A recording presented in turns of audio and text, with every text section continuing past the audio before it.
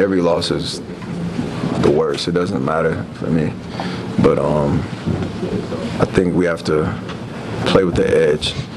I think January is coming around the corner. We have to play more physical, more decisive, and we have to play with more passion, and just whatever happens after that, just lose yourself to the game. Whatever happens, happens. Earl, did it feel tonight like there was a lack of energy and emotion out there? I mean, from a player's perspective, or did you guys feel high energy at all? I don't know. I have to watch the tape, but I think more than anything, I think their energy dictated the game.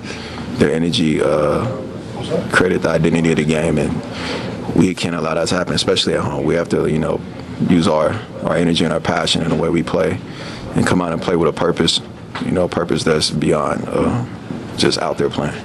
Did this team take you by surprise at all, just how they were able to get that transition game going and hit the three-pointers? I mean, this isn't your old Golden State team of the past.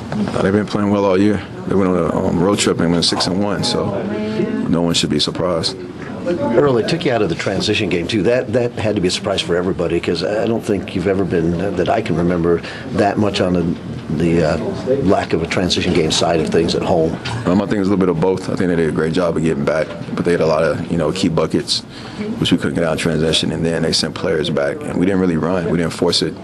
We didn't will ourselves in transition. We just have to get better.